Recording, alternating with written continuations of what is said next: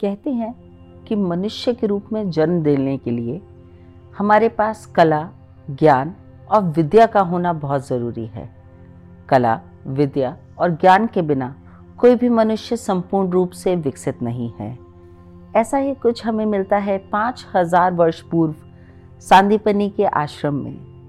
गुरु सांदीपनी के आश्रम में भगवान कृष्ण अपने दाऊ बलराम के साथ शिक्षा ग्रहण करने गए थे।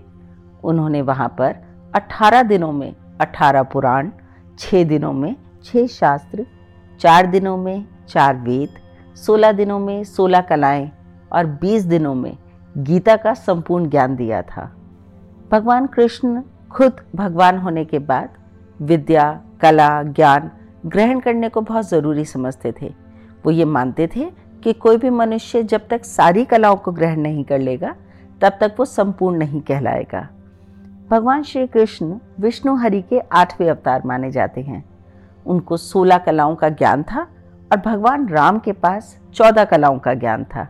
इसीलिए हम कहते हैं कि भगवान कृष्ण भगवान राम से ज़्यादा कलाओं के अवतरित रूप में यहाँ धरती पर जन्म लिए हैं और इसीलिए उन्हें ज़्यादा संपूर्ण ईश्वर के रूप में देखा गया है। नमस्कार, मेरा नाम है इति त्यागी और आपका बहुत स्वागत है स्पिरिचुअल पावर्स के इस एपिसोड में। स्पिरिचुअल पावर्स में हम आपके साथ अलग अलग विषयों पे बात करते हैं। कभी हम ध्यान की बात करते हैं, कभी हम त्योहार की बात करते हैं, कभी हम अपने आराध्य की बात करते हैं, कभी हम अपने अंतर्मन की बात करते हैं। इन सभी बातों में कहीं ना कहीं ज्ञान और कला टूट टूट के भरा होता है। आज मैं आपके साथ एक बहुत खूबसूरत एपिसोड लेकर आई हूँ जिसमें आज हम बात करेंगे भगवान श्री कृष्ण के साथ हुई 16 कलाओं के बारे में। भगवान श्री कृष्ण जिन्हें योगेश्वर भी कहा जाता है, जैसे हम महादेव को कहते हैं आदि गुरु, श्री कृष्ण योगेश्वर कहलाते हैं क्योंकि योग पर उनकी सिद्धि संपूर्ण है। आज आप मेरे साथ जुड़े रहिए एक बहुत खूबसूरत सफ़र पे जिसमें मैं आपको बताऊंगी ऐसी वो 16 कलाएं जो मात्र भगवान कृष्ण के ही पास हैं।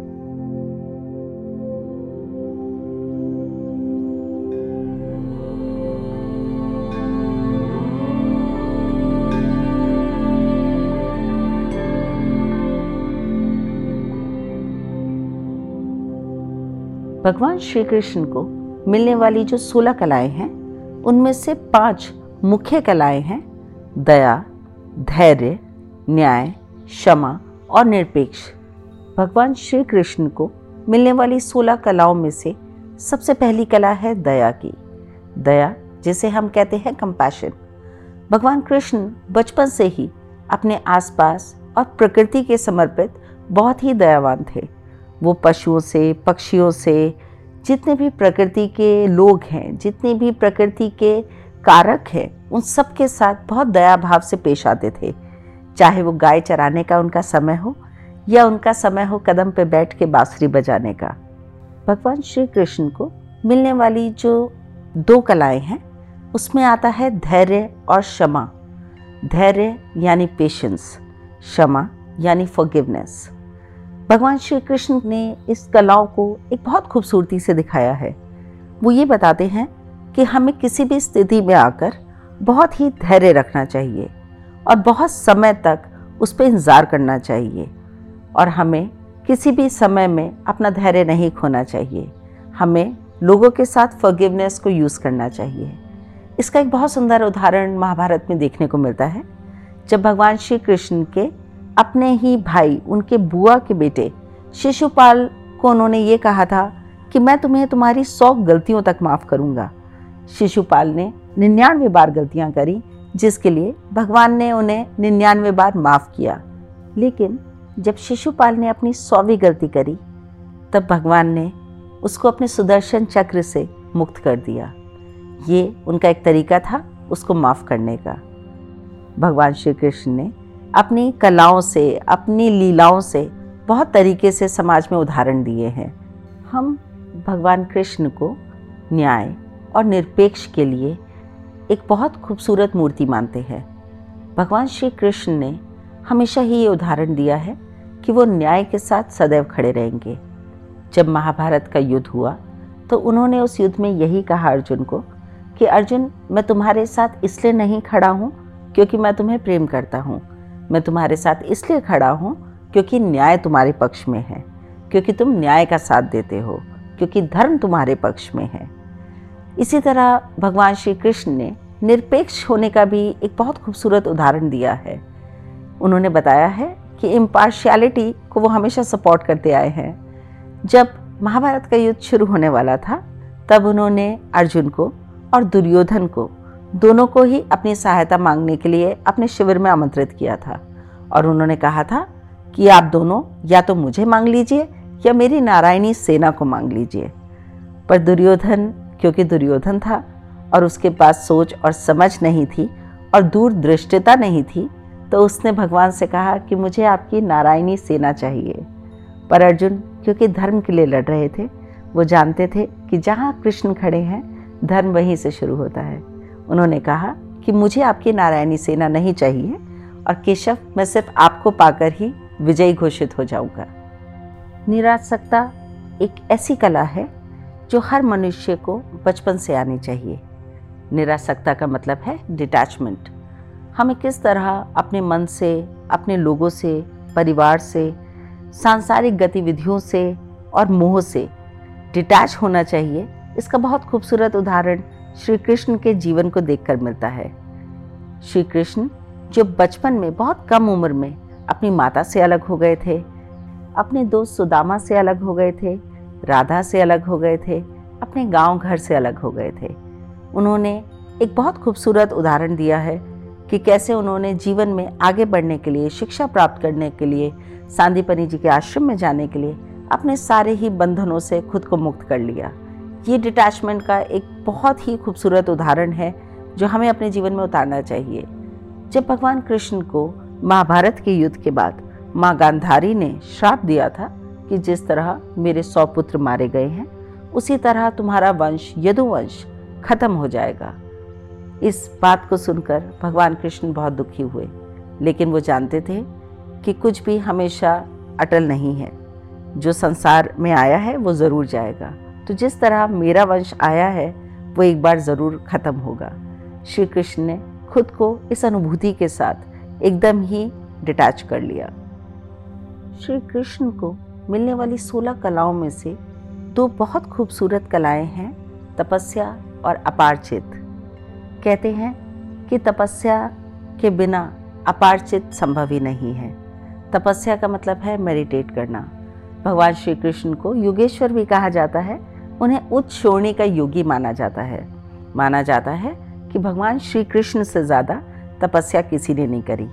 महादेव के संदर्भ में यदि हम देखते हैं तो योग एक ऐसी अनुभूति है, योग एक ऐसी तपस्या है जिसमें आदमी अपने अंतर्मन में पूर्ण रूप से उतर जाता है। भगवान श्री कृष्ण के पास एक अपार चित्त था। अपार चित्त का मतलब है कामनेस। वो इतने काम एटीट्यूड के साथ, एक काम बिहेवियर के साथ अपनी सारी जिंदगी में पेश आते रहे। उन्होंने बहुत कम ही क्रोध को अपने लिए, अपनी बात को पूर्ण रखने के लिए इस्तेमाल किया। भगवान श्री कृष्ण को दानशील कहा जाता है क्योंकि उन्हें उच्च श्रेणी का पुरुष माना जाता है। इसलिए कहा जाता है कि भगवान कृष्ण से बड़ा दानी कोई हो नहीं सकता।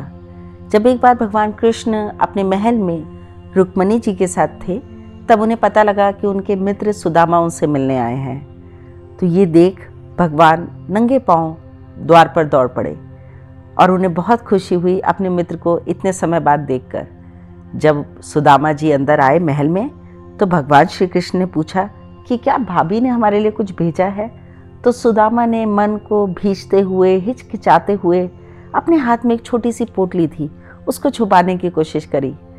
पर प्रभु तो क्योंकि प्रभु हैं, वो ये जान गए कि उस पोटली में शायद 2 मुट्ठी चावल है।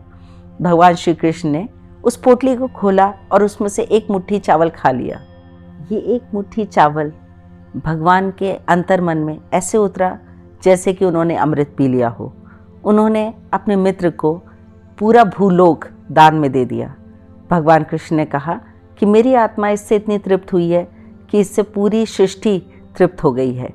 भगवान श्री कृष्ण ने दूसरी मुट्ठी चावल उठाया और उसे भी खा लिया। ऐसा करके उन्होंने उसे दूसरा लोक भी दान में दे दिया। परंतु जब वो तीसरी मुट्ठी खाने वाले थे, तब रुक्मणी ने उन्हें रोक दिया। उन्होंने कहा, प्रभु अब आप अपना घर भी यदि दे देंगे तो हम रहेंगे कहाँ। भगवान को इसलिए दानशील कहा जाता है कि वो एक छोटे से चावल में अपने मित्र को पूरा संपूर्ण ब्रह्मांड और संसार उपहार के रूप में दे सकते थे। भगवान श्री कृष्ण के पास सौंदर्य, नृत्य और संगीत का भी पूर्ण रूप से ज्ञान था। क्योंकि वो बहुत ही उदार चरित्र का व्यक्तित्व रखते थे, इसलिए उन्हें संपूर्ण रूप से सौंदर्य की मूर्ति कहा जाता है। भगवान श्री कृष्ण ने अपने बचपन में कालिया नाग के ऊपर खड़े होकर नृत्य किया था। ये बताता है कि जो इंसान अपने जीवन में आने वाली कठिनाइयों में, अपने जीवन में आने वाले काले समय में खुशी से झूम सकता है, नाच सकता है, वो जीवन में किसी भी सीमा को पार कर सकता है। भगवान श्री कृष्ण बचपन में कदम के पेड़ पे बैठ के जब बांसुरी बजाते थे तो उससे सुबह होती थी। जब वो बांसुरी बजाते थे तो मोर नाचते थे और उनकी सारी गैया गले में घंटी के साथ चलती चलती गांव से बाहर निकल के आ जाती थी और यमुना के तट पर उनकी इस बांसुरी को सुनती थी।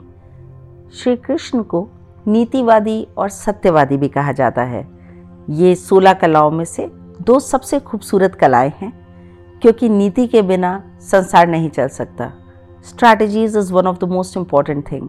हमने अपने पिछले एपिसोड में बात करी थी चाणक्य नीति की, लेकिन जब चाणक्य नीति के बारे में हम जानते हैं तो हम देखते हैं कि इससे भी ऊपर कोई नीतियां हैं जो पहले ही 5000 वर्ष पूर्व इस संसार में आ चुकी हैं, और वो है योगेश्वर कृष्ण की नीतियाँ।